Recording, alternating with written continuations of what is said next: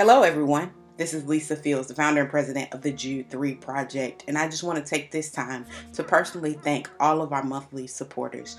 We could not do what we do without giving from people like you. I greatly appreciate it.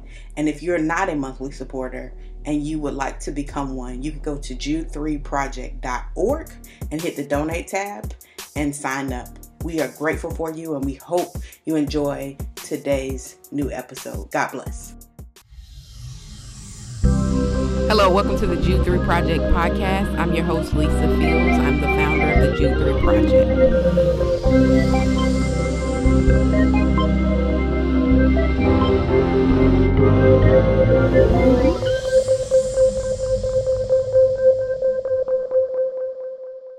Well, thank you for watching another episode of the Jude 3 Project podcast. As always, I'm your host, Lisa Fields, the founder of the Jude 3 Project, and I'm so excited to bring to you another special guest, Dr. Anita Phillips. Welcome, Dr. Phillips. Hi, thank you. Thank you for having me. I'm excited.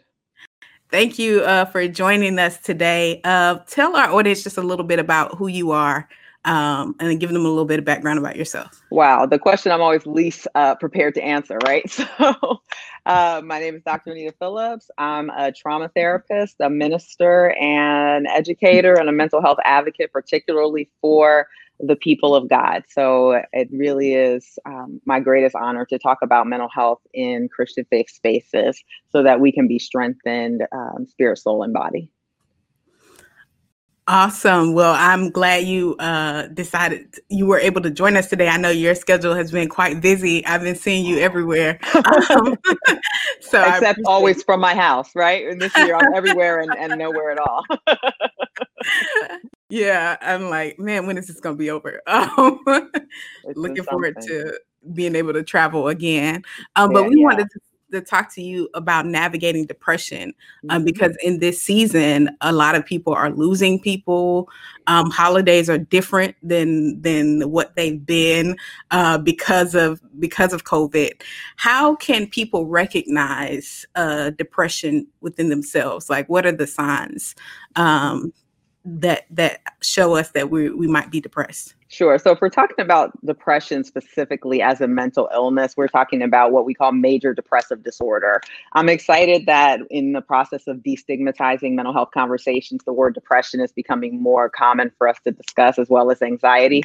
But we don't want to confuse a low mood or a difficult emotional period with a diagnosis of major depressive disorder. So when we're talking about major depressive disorder, we're looking at it having been at least 2 weeks of just consistently feeling very sad, very low, and kind of an absence of any previous interest in doing anything you used to like to do.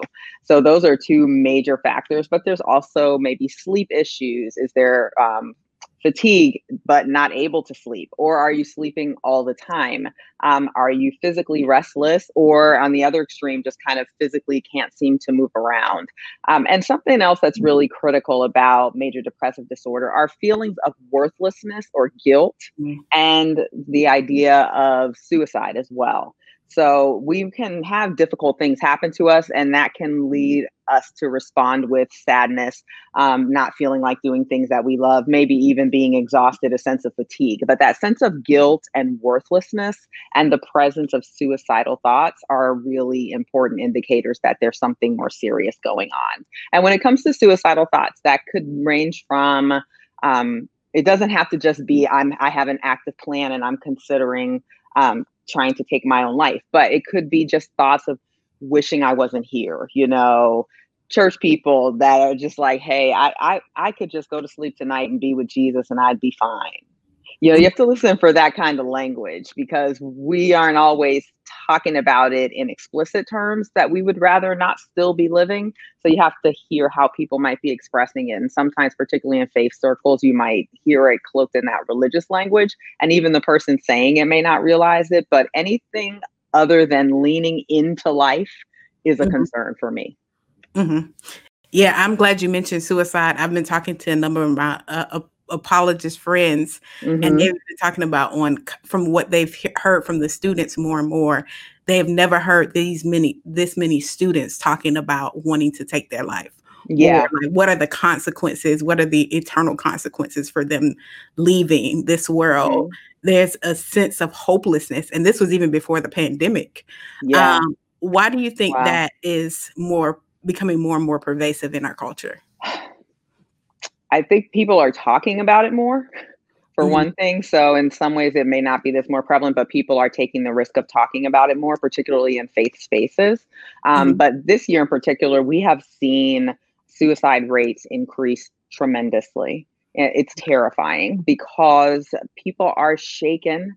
And I want to speak against the myth that every person who has a thought of suicide also has a severe mental illness. I feel like that is a myth that people sometimes think. Of course, having a mental illness does increase the risk of suicide for many people, but it is not the only reason why. And this year in particular, with the losses that people have suffered, whether it is the loss of a loved one to COVID or the loss of a job, the loss of the opportunity to attend a funeral, the loss of normalcy has shaken people so much that people are struggling to hold on to hope. And so it's really important for us to continue to speak openly about suicide so that people feel comfortable asking for help. mhm. That's so helpful. When we talk about depression, what are the differences between situational and clinical depression? Okay, so when you say situational, I'm guessing what you mean is that it's related to something that happened or an environment that Mhm, environmental change or situation that you're in. So again, as I said earlier, there is plenty going on in 2020 and will continue to go on in 2021. Difficult situations that people are facing, and so we may be responding with sadness, and it may be prolonged. And then there's grief. People, like I said, are grieving. I think some people haven't even really recognized that what they're feeling is grief, because grief is not only associated with a death, but mhm, grief is can be associated with any kind of loss. And we have just lost normalcy this year, and people may be just grieving that. And so they can feel that sadness, that heaviness, that loss of joy. But one of the main ways to, I think, to tell the difference is, was it initiated externally, or is it now seem to be initiated internally? In other words, as the mm, situation passes or continues to change, and you're thinking, if I can just get through this, I'll feel better. And then you get through this and you don't. But then there's another thing and there's another thing. Our lives are so full, so busy. Our culture is not one that is really conducive to our mental health, that there's always something you can find in life to say, this is the reason why I'm feeling badly. But if you're constantly looking for an explanation for it, it may mhm, actually be being internally generated. And that mhm, would make me say, hey, maybe you should talk to someone. I don't like to give people details to the extent that everybody's trying to diagnose themselves, or more likely trying to diagnose someone they know, right? Because we mhm, all, oh, I wish so and so was listening right now. No, sis, I need you to be listening right now for yourself, right? But if you feel not well, you feel badly, sad, down, depressed, anxious, whatever, more hours of the day than not, more days of the week than not, more weeks of the month, more months of the year, life doesn't have to be normalized in that state. That is good enough reason to reach out to a therapist and check and see if there might be a way for this to be better. mhm. Yeah, that's helpful for our audience and me even to know, as we're thinking about mental health, and I've been in the church my whole life, PK. Me Uh, too. Me too. Third generation pastor's wife. Third generation. Yes. and you know how, especially I grew up in the Pentecostal background, so you know how, Church of God in Christ, baby. What you know you about know. that? That over spirit, you can't join in, you got to be born in. Yeah, come on. But you know how that there's an over spiritualization of things instead of dealing with the issues at hand, and sometimes people can blame people's depression on sin, or this is a consequence. How Hmm. how do you help people navigate? Because sometimes people are overwhelmed with guilt from their sin and they don't want to deal with that. But I think more times than not, it actually is mental health challenges. How do you navigate that, and how do you help people differentiate that? Sure. So I'm going to say something that'll probably surprise you, but then let me explain. Every human experience that is suffering is related to sin. That's it, Mhm. right? We know that sin came into the world because of the devil, and that for this purpose was the Son of God manifested to destroy the works of the devil. So anything that girl, my earring just fell out. Anything that we're suffering as human beings is the consequence of sin in some way. So let's Mhm. start there. But the problem is we view sin too narrowly. So Mhm. Mhm. when people say, well, you just need to stop sinning, they're talking about an act of sin, right? Or people are wondering, did I do something wrong? Have I sinned? Have I done something that I should not have done? And if we are living in a way that is not conducive to integrity, in the sense that I'm engaged in behaviors that I believe don't please God, and that's important to you, then yes, that is going to be mentally distressing, right? We call that Mhm. guilt, and that is not necessarily a negative thing, because anytime that we are acting against what we really believe, we experience some cognitive dissonance there, and it can be mentally distressing, right? And Mhm. so if someone is, sleeping with someone that's not their spouse and somebody else's spouse, and you're really like waking up in the middle of the night with terrible guilt, good, right? That we want you to have that. And you can stay in a situation that is compromising for such a long time that it can definitely begin to cause your mental health to deteriorate, taking away your peace, right? So I don't want us to get into this dichotomy of either you are mentally healthy or you're mentally ill, right? Mental health and mental illness are on this continuum, and Mhm. hardly anybody is 100% mentally healthy and or 100% mentally ill. But if this is mental health and I'm living in a way that is bringing guilt into my life or shame into my life by my choice of actions, that's going to move me away from feeling great, right? Mhm. So acts of sin do affect how we feel emotionally, and Mhm. that's real. And a lot of times Christians struggle with that space because they may be doing something that they know is not God's best for them, but for some reason they just have not been able to stop. And in that case, it may be a manifestation of brokenness, right? When the Bible says that when we find a fault, that we should confess our faults one to another and then pray that we be healed. It didn't even say pray that we be forgiven. It says Mhm. pray that we be healed. So there's often brokenness associated with a fault. And that kind of brokenness is something that can often be addressed in therapy. And we don't always think of it that way. So that childhood trauma, that the poor relationship examples that you may have grown up seeing that now have you engaged in relationships that aren't healthy or things like that. An addiction, you can be saved and have an addiction. Mhm. And so there may, and not just think of that as, oh my gosh, I'm falling into this addiction, I'm committing an act of sin, but that this is springing from something in me that's broken, and I can get help with my brokenness, and therapy can help with brokenness, right? So that's that action of sin. But then there are also sin consequences. That's another dimension of sin. Many of us are suffering things because of something that someone else did. Mhm. Again, it could be a childhood trauma, that sexual abuse. Someone committed a sin, not only against God, but against us. And now I am broken in a way that may predispose me to experience mental distress. Post traumatic stress disorder, depression, anxiety are all more commonly observed among people who suffered abuses and traumas as a child. And so, in that way, I may be suffering because of someone else's sin against me. And then, of course, there's sinfulness. That's Mhm. just our fallen nature, right? These Mhm. bodies are made of dirt and they do stuff. And so, just like my body, because it's fallen, produces illnesses that have physical symptoms like headaches or high blood pressure, this fallen body also produces illnesses that have emotional symptoms as well.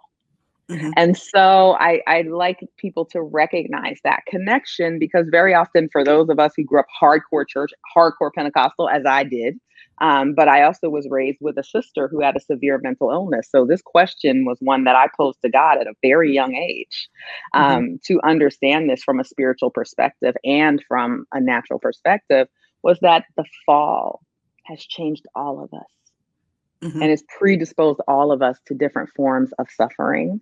And so it's all related to sin in some way, but that Mhm. doesn't mean that I'm guilty Mhm. all the time. Yeah. And that's, I think, extremely helpful because it also doesn't mean that you're under demonic you have a life full of demons per se, Right, like, sure. like that you equate mental illness with needing an exorcism. Sure. But I grew up in that culture as well, taking people through deliverance. Mhm. That was the term that we use. Is that a term? Are you familiar with that term? Yeah. Okay, so that's how we talked about it, right? The Catholic, they talk about it as exorcism, but for us Black folks, it's going through deliverance, right? Yeah. And I grew up in that environment as well. I 100% believe in that. Mhm. And so I don't discount that. And I think one of the reasons that particularly we as mental health professionals fail is that when we're talking to members of the body of Christ who come from this tradition, is that we kind of want to push it aside and then just focus on the mental illness instead of bringing it all into the same space and let's talk about it, right? So my sister's mental illness began manifesting because she was having hallucinations of demons. So imagine this at the Pentecostal house. My sister is waking up in the middle of the night screaming, blood curdling, fearful screams because she sees demons standing in our bedroom door. And here I am, little Pentecostal girl, trying to decide if I need to plead the blood of Jesus, go get my dad. You know what I mean? I have all these questions. And so, of course, this is one of the reasons that we began to realize something else was wrong, because if it was simply a demonic attack, believe me, it would have been conquered at our house. I can tell you that for sure. And so when it didn't, then it began to be this question, God, what else is going on? But that doesn't mean that demonic activity does not exist. And it doesn't mean that you shouldn't pray.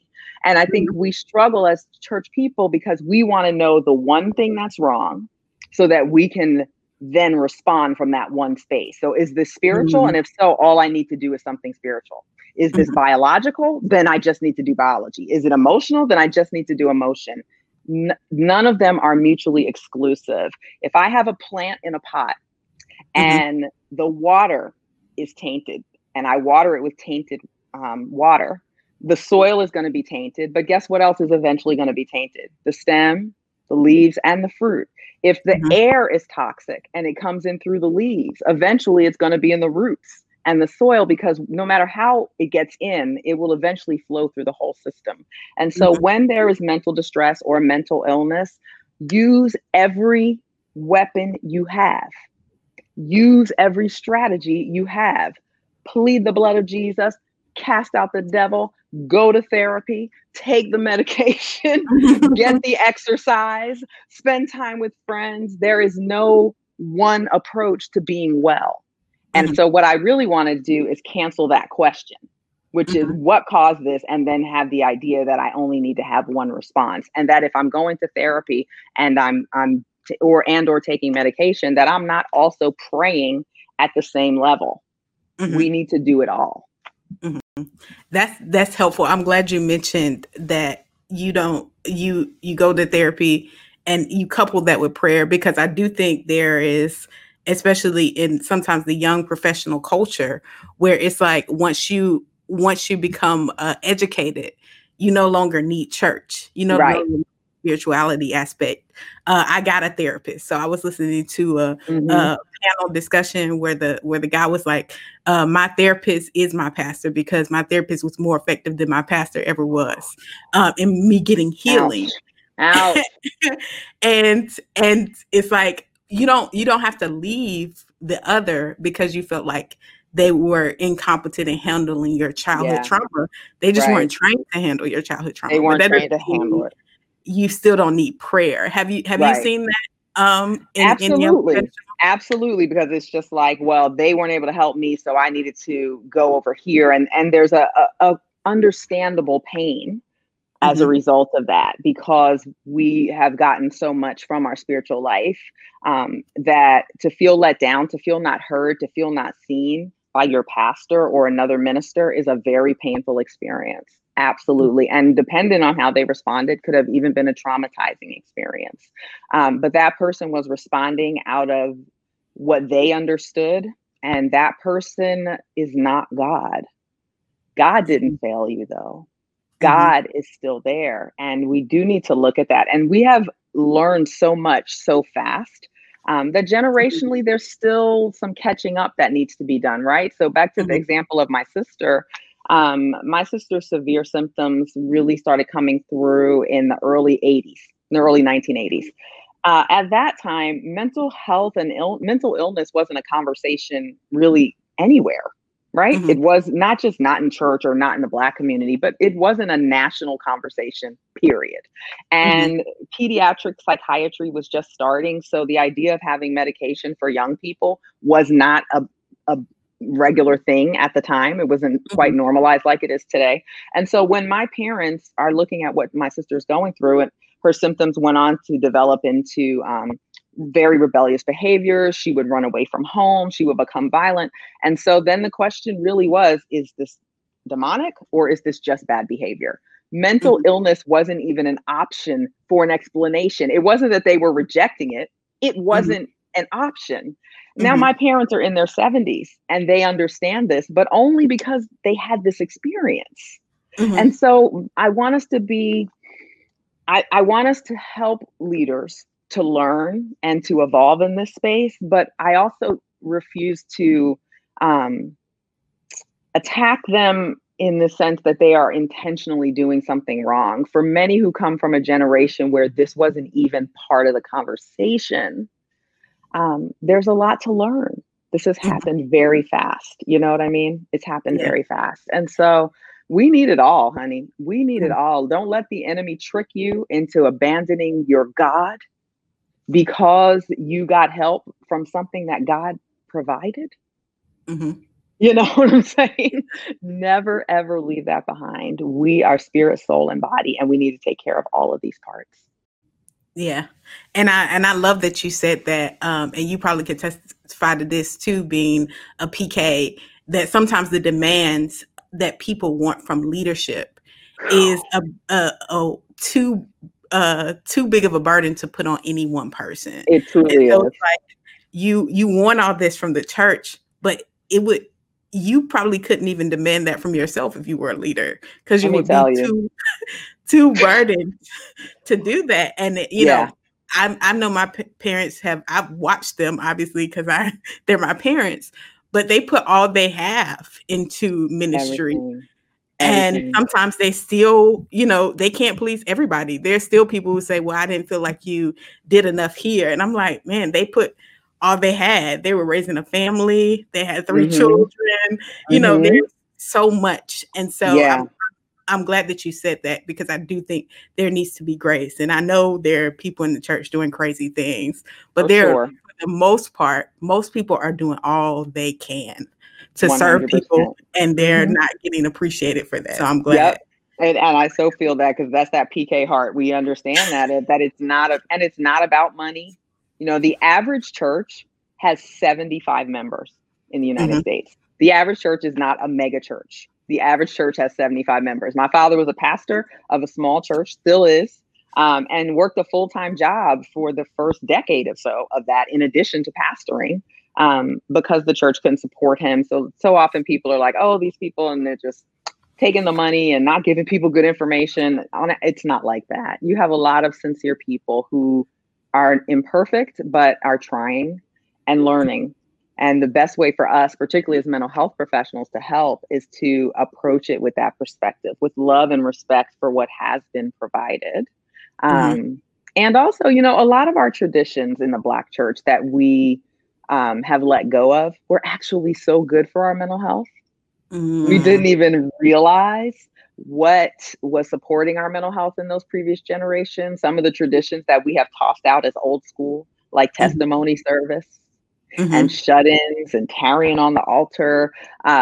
Now we talk about embodied healing and how it helps to walk and to move and to dance and to sing. Well, I'm sorry, but I think we used to do that for hours together. Am I right? Screaming. Right. And crying. I mean, just to lay on an altar and weep for 30 minutes and no one bother you, but you don't have to be alone. Do you know how therapeutic that is? Think about it. Think about it. So much of our traditions, you know, really were helping us in terms of our mental health. And as we have become contemporary and we have shorter services and we have praise and worship leaders instead of congregational singing, and there's not time to lay on the altar and cry like that. And a lot of things that were so good for us, that were natural to who we were as Black people, we don't engage in as much anymore. And Mm, so it's possible, and not only possible, it's true that our grandmothers may have received mental health benefits from church gatherings and worship styles that we don't engage in anymore. So when they're saying pray about it, and when we say pray about it, it ain't quite the same pray. mm-hmm. Yeah. Okay. Yeah. So there is so much for the past generations to learn from our generation and the new generations, but we can't throw out the baby with the bathwater about how Black folks have survived all this time. There was some wisdom in our traditions that spoke to the pain and emotional pain that was stored in our bodies. And we shouldn't let all of that go. Yeah. And as you were talking about praying, I just got the visual of waking up with oil on my forehead because my mama had been praying over me while I was asleep. Yeah. Well, come on, but she was there with you, right? She was there with you, right? And Yeah. and we have that oil meant everything to us. Now we see Black people very interested in this idea of bringing sage into spaces. Mm-hmm. Well, we had our oil, baby, and I still got some. It's about having communal practice. There's something very emotionally healthy about our community practice and our community spiritual practices that are so critical to our culture. Mm-hmm. We have to be careful not to let those things go. So we're adding mental health care to who we are, Mm-hmm. not transitioning out, not abandoning anything. We are expanding our Mm-hmm. well-being, and we're expanding our strategies for achieving well-being. Mm-hmm. Yeah, that's so good. One of our people on our team was talking about their friend was saying that they are implementing crystals and sage and all these African spirituality practices. And she was like, what are you doing? And she said, I think our quest to make shorter services, where it's like an hour you get in and get out, people are missing the spiritual aspect. So they're searching for other places to get it because church has become less spiritual and more kind of robotic in that sense. So I thought that was interesting. Yeah. Mm-hmm. Yeah, very much so. Spiritual encounter, and people are like, I want a spiritual encounter, so they're looking for outside of church spaces for that. So yeah, I agree. And our Africanness is not in rituals. Mm-hmm. It's in a perspective on spirit. Mm-hmm. It is in the belief that the invisible realm holds the information that we need. That is so essentially African. It is the belief that we can be empowered by spirit to have an impact in the seen realm. That is so very African. So that's another podcast, I bet. But African spirituality at its essence is not in practices and things that we see. It's in a perspective and an approach to spirit. And that approach is what has made Black Christianity so unique. Mm-hmm. Yeah, definitely. Definitely. Thank you for that. When we think about depression and navigating depression, there's some like overt things we see, but sometimes pursuing success can also be a sign of depression. And it sounds so crazy that would be it. But how is that a possibility that people sometimes?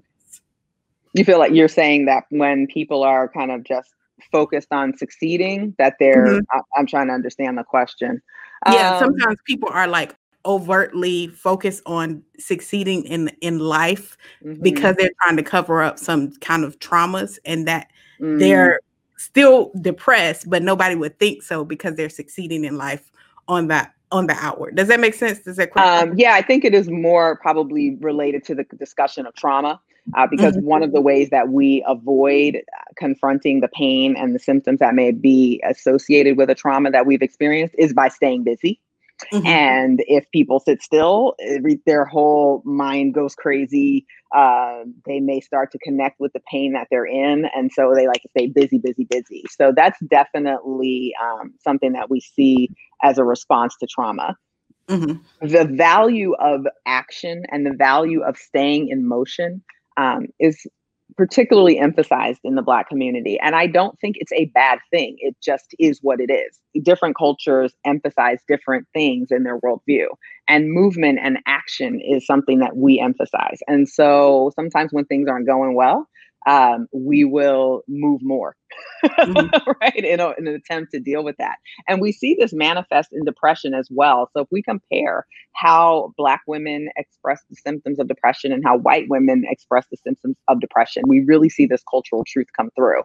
Black women express being sad, feeling worthless, or feeling guilty at a similar rate as white women. It's a little bit higher, but not more than about 1% higher in each of those categories. But when it comes to feeling like everything I try to do is an effort, nearly 10% of Black women will say they feel like that, and less than 6% of white women do. And so this is a distinction in how depression is manifested culturally. And because that action, that movement is something that we place a particular value on, then when depression is kind of dragging you down, Black women will notice the difference in that area first, and it will mean more.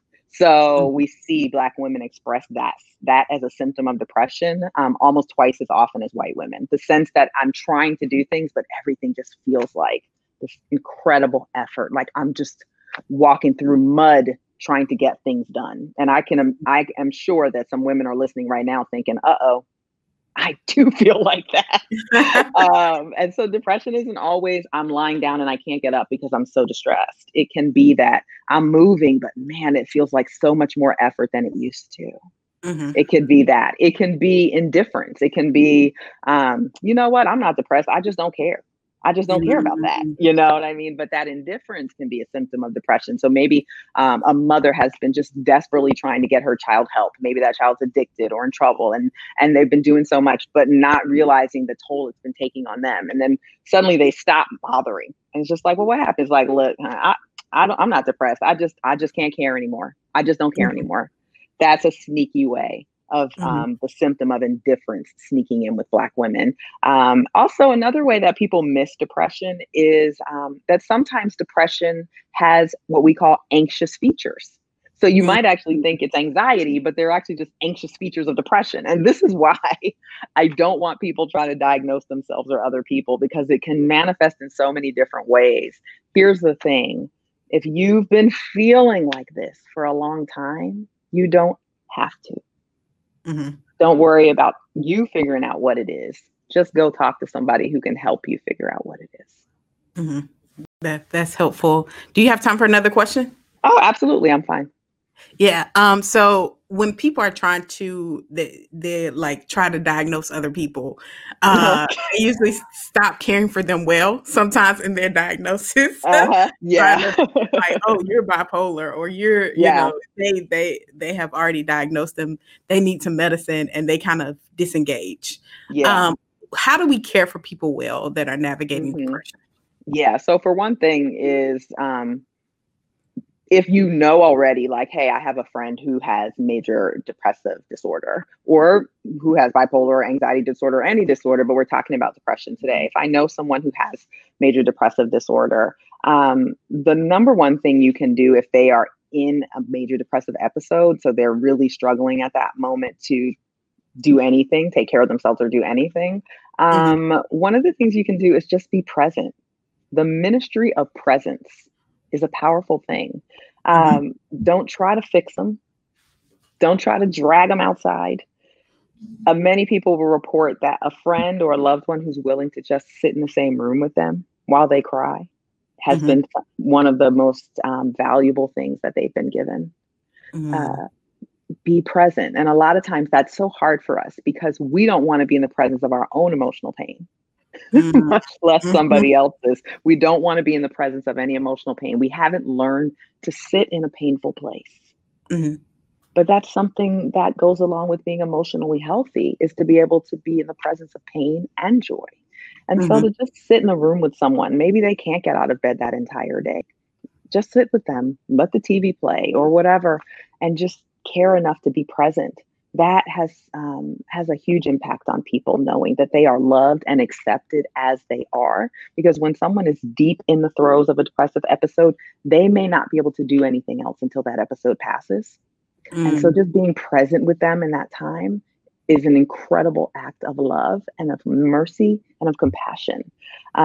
Here's some things you should not do. This is not the time to be judgmental. Oh, they're Mhm. just trying to get attention. They're just doing that. They just don't want to be better. That's one of my most hated Instagram memes. Some people just don't want to heal. Some people just want to stay in pain because that's their identity. Shut up. Oh my God. That makes me so angry. Like, as frustrating and as their pain is to you, how do you think it feels for them Mm. to be trapped in there? You know, I have a friend who's a mental health advocate. Her name is Candace Ewing.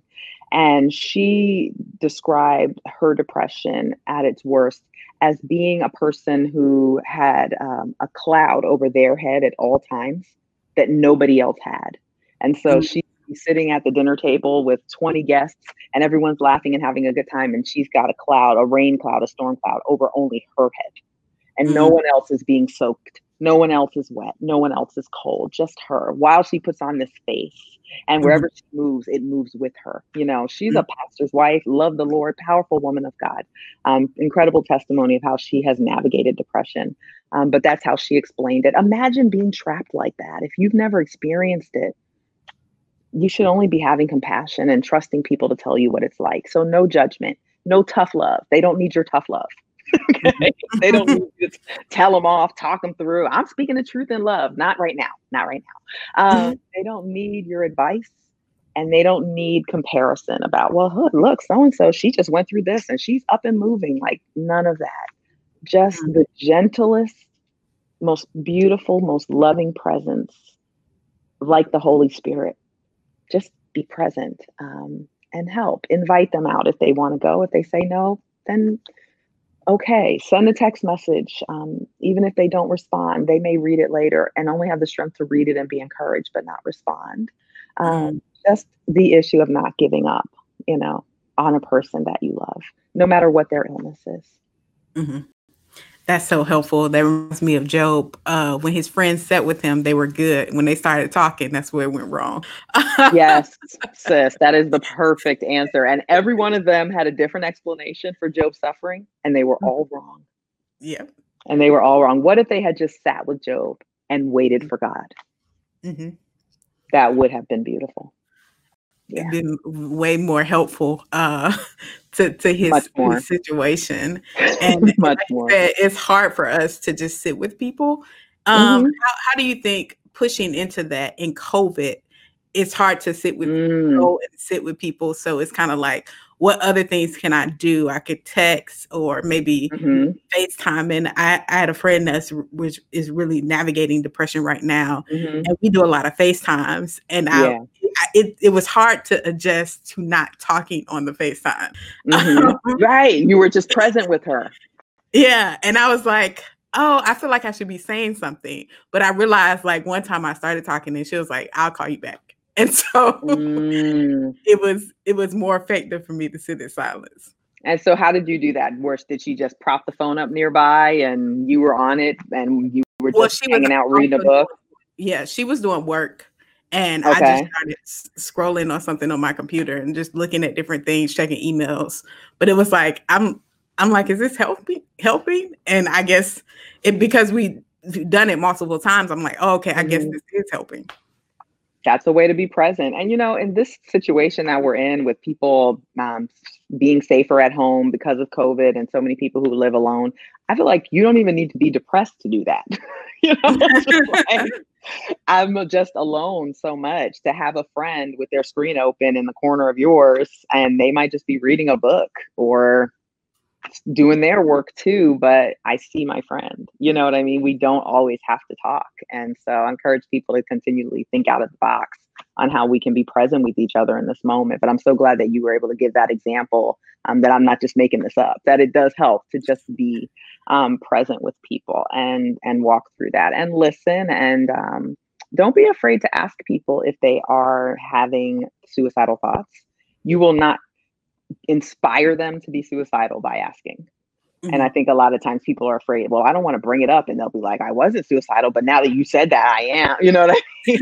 Like, no, I think people will appreciate that you care, that you are willing to hear them, even if they say yes, and that you're not afraid of the darkness that they're battling. And you know that suicide hotline number, 1-800-273-TALK. You can call that number with people if they need you to. And don't be afraid if you really feel like someone you love is in danger, of calling 911 and send them to their house. Mm-hmm. I would rather it be a mistake than they lose their life. Mm-hmm. And so be bold with your love for your loved one. That's awesome. That is extremely helpful. And I think that's a good place to end it. How can people get in contact with you on social? So they can find me on Facebook and Instagram at Dr. Anita Phillips, Dr. Anita Phillips. I do have a Twitter account, but I'm not on Twitter all that much, man. Twitter's dangerous. There's some mean people on Twitter, a lot of arguments. I had to roll back on Twitter this year, and it got super intense in 2020. And I was just like, in my own mental health space, I needed to roll back. So I'm not on Twitter as much, but I'm on Instagram and Facebook a lot, and they can follow me there. Also, my YouTube channel, if they want to go and find Dr. Anita Phillips, my official YouTube channel, and subscribe there. There are videos from past lives that I've done, talking about trauma, talking about mental illness, that you can watch and just continue to be edified by that. And I'm always happy to continue to put out material. My podcast, of course, I put a lot of energy into that. My podcast is called In the Light with Dr. Anita Phillips, and it's on Spotify, Apple Podcasts, SoundCloud. Take a listen. We just wrapped up our second season, and lots of conversations at the intersection of faith, mental health, and culture. So yeah, In the Light podcast with Dr. Anita Phillips. Would love for you to join me there. Awesome. I have thoroughly enjoyed our conversation today. Thank you for joining us. Thank you all for watching another episode of the Jude 3 Project podcast. You can catch all our podcasts on our website at jude3project.org, wherever podcasts are streamed, our YouTube channel, Facebook page. You can take online courses at jude3project.org. Become a monthly partner with us at jude3project.org/donate. Remember, here at the Jude 3 Project, we're helping you to know what you believe and why you believe it. Until next time, grace and peace. Thank you so much for listening to another episode of the Jude 3 Project podcast. I hope you enjoyed this episode. You can tune into all our past episodes at www.jude3project.com. You can subscribe on iTunes, Stitcher, Google Play. Remember not only to subscribe, but also rate us. That helps us to gauge how we're doing and how you're enjoying the show, and it gives other listeners some ideas about the show as well. So thank you so much for tuning in. Also, remember, we have our Bible engagement app in partnership with Back to the Bible to help you get better engaged in the Bible every single day. You take a survey, it assesses your strengths and weaknesses and sends you Bible verses based on those. So it's a great app. You can download the app by searching in your App Store or Google Play, searching Jude 3 Project, and it'll be right there for you.